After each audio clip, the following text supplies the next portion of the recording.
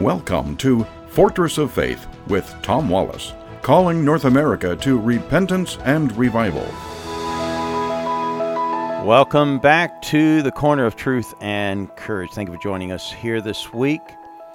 Today, I want to talk to you about creationism. There's many people out there who do hold, as Bible-believing Christians, we hold to a 6 literal 24-hour day creation. But there are many Christians out there who apparently do not hold to that view. I was talking with a pastor in Texas. I was out there last week for a conference dealing with evangelizing Muslims, bringing the gospel to Muslims, and we had a great time out there. But he's a pastor, and he lost a family in his church, and he began to stop believing in the Bible, and it started with his views on creationism. It started with, well, I just can't believe that God, there seems to be evidence out there in the science, in the scientific world, that is compelling me to believe that we evolved. And I just can't see that God has the power to do what the Bible says that he did. It must have happened differently. And then because he left the door open there to say, well, I believe my Bible. I believe my Bible where it tells me that Jesus died on the cross for my sins and to give me salvation. And I, believe this and that and the other as I read my Bible. But this one particular area in my Bible, I believe is faulty. In a sense, that's what he's saying. I believe the Bible, but I don't believe this part. But then it started like a domino effect. And the next thing you know, he begins to become critical of the story of Jonah and the whale. Well, I can't see how that's possible. And so now what's happened is that a human being is using his intellect to decide whether or not God's word is worthy to be believed or not. The domino effect began to fall, and before long he was out of church. And it got me thinking, how many people out there hold to a 6-day, 24-hour creation view? Because I believe that if you slip there, if you, coming out of the gate, you're stumbling at the start if you don't believe what the Bible says. Because very clearly the Bible is telling us that an evening and a morning were the first day, an evening and morning were the second day, an evening and a morning were the third.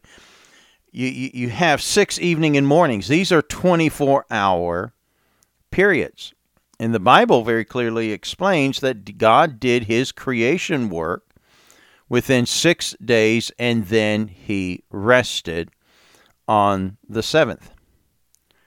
And so I'm wondering out there how many other Christians or churchgoers, because I'm wondering, if I can call you a Christian if you can't believe the Bible. Is the so-called science of this world causing so-called Bible believers, Christian followers, Christ followers, to doubt God's word and create this doubt? Because if it is, then it is beginning to question for yourself, is God's word true? Can I truly believe it? Now, God definitely gives us things to reason with. Come now, let us reason together.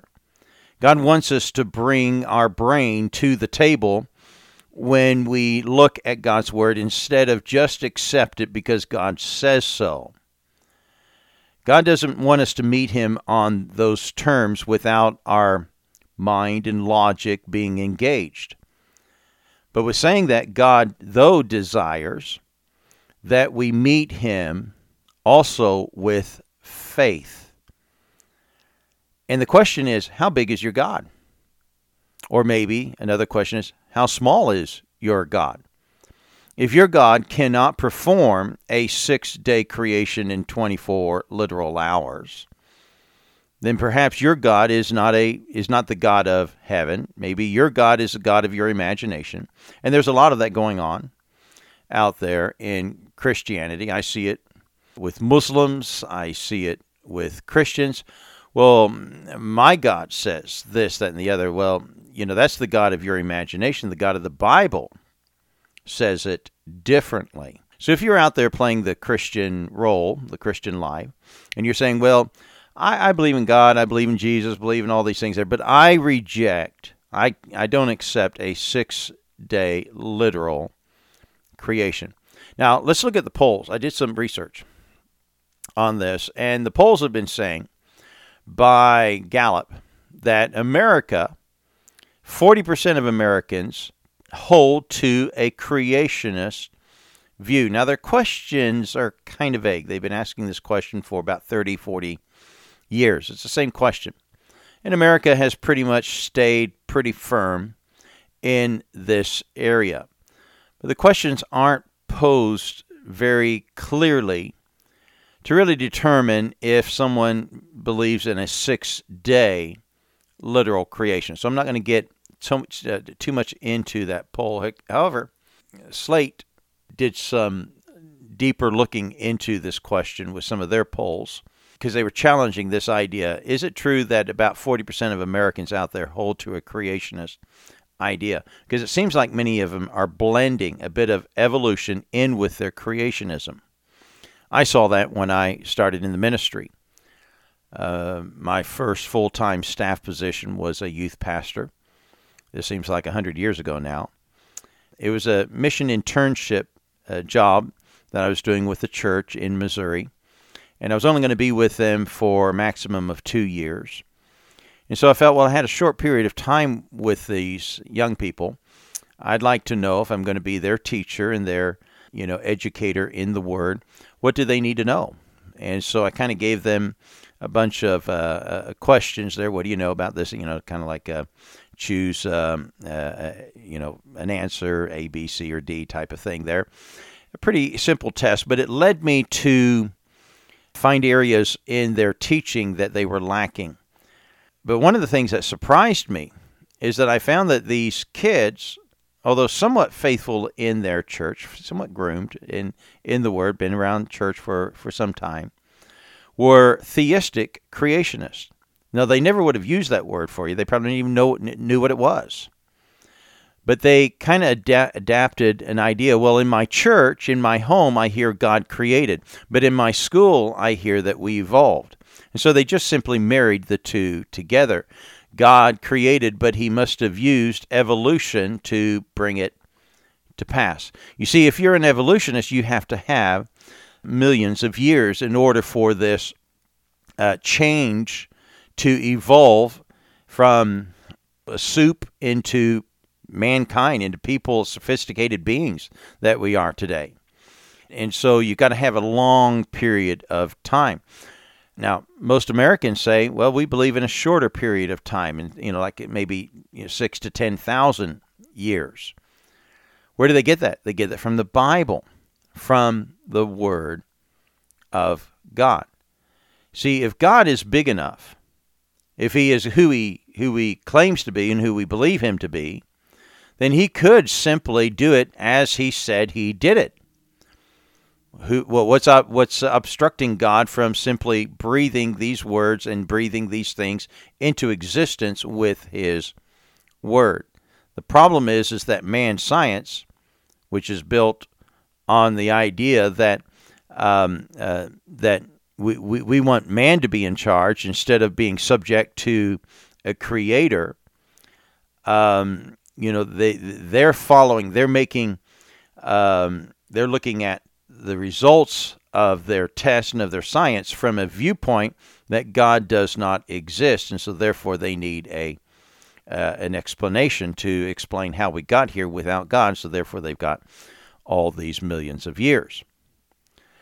And so if we're a people who say we believe God, but cannot believe God's Word, then we open ourselves up to be victims of deceit, of following our own fancy. We put ourselves now in charge of saying what God has said, rather than God saying what he said. Where do you live in this area?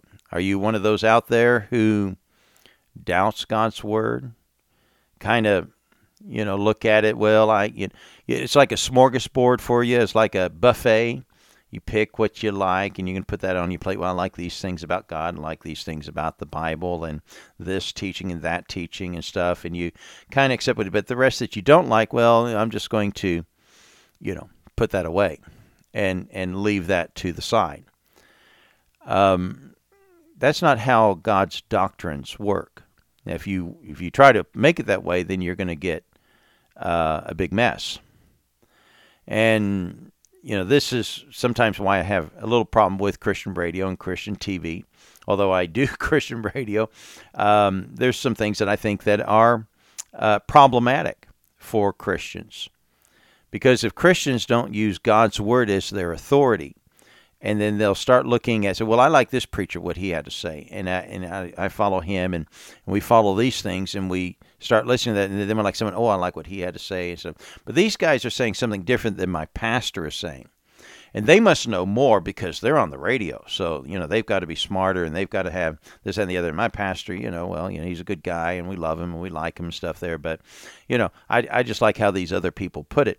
And if you do that, you end up with what I call milkshake theology. A little bit of this, a little bit of that, and you blend it all together, and you have a milkshake theology. Be careful with that. And be careful if you're out there saying, well, I'm not sure if I believe what God's word said, that he created in the evening and the morning, and that there were 6 of these days that he created. The science that's out there, first of all, we can't observe. Science is to observe. So a lot of that scientists are doing are simply try, and back with Darwin, there's a lot of things he did not know.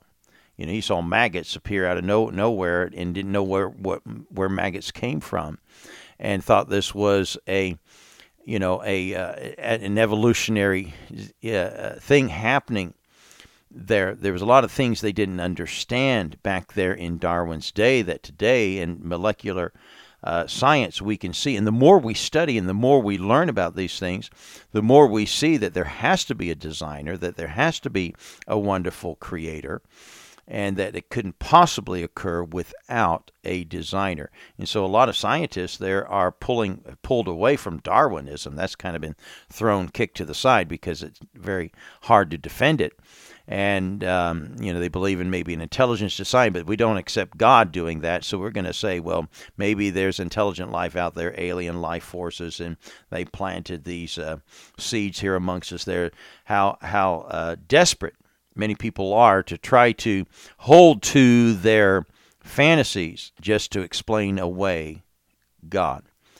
The Bible says, without faith, it is impossible to please him. In Romans, it says, for whatsoever is not of faith is sin. Did you get that? For whatsoever is not of faith is sin. So it's important, folks, that we meet God with our logic, with our reasoning, but we also have to bring to the table our faith. If God said it, have the faith to believe it. That's going to be it for today. Join us again tomorrow at the Corner of Truth and Courage. God bless you.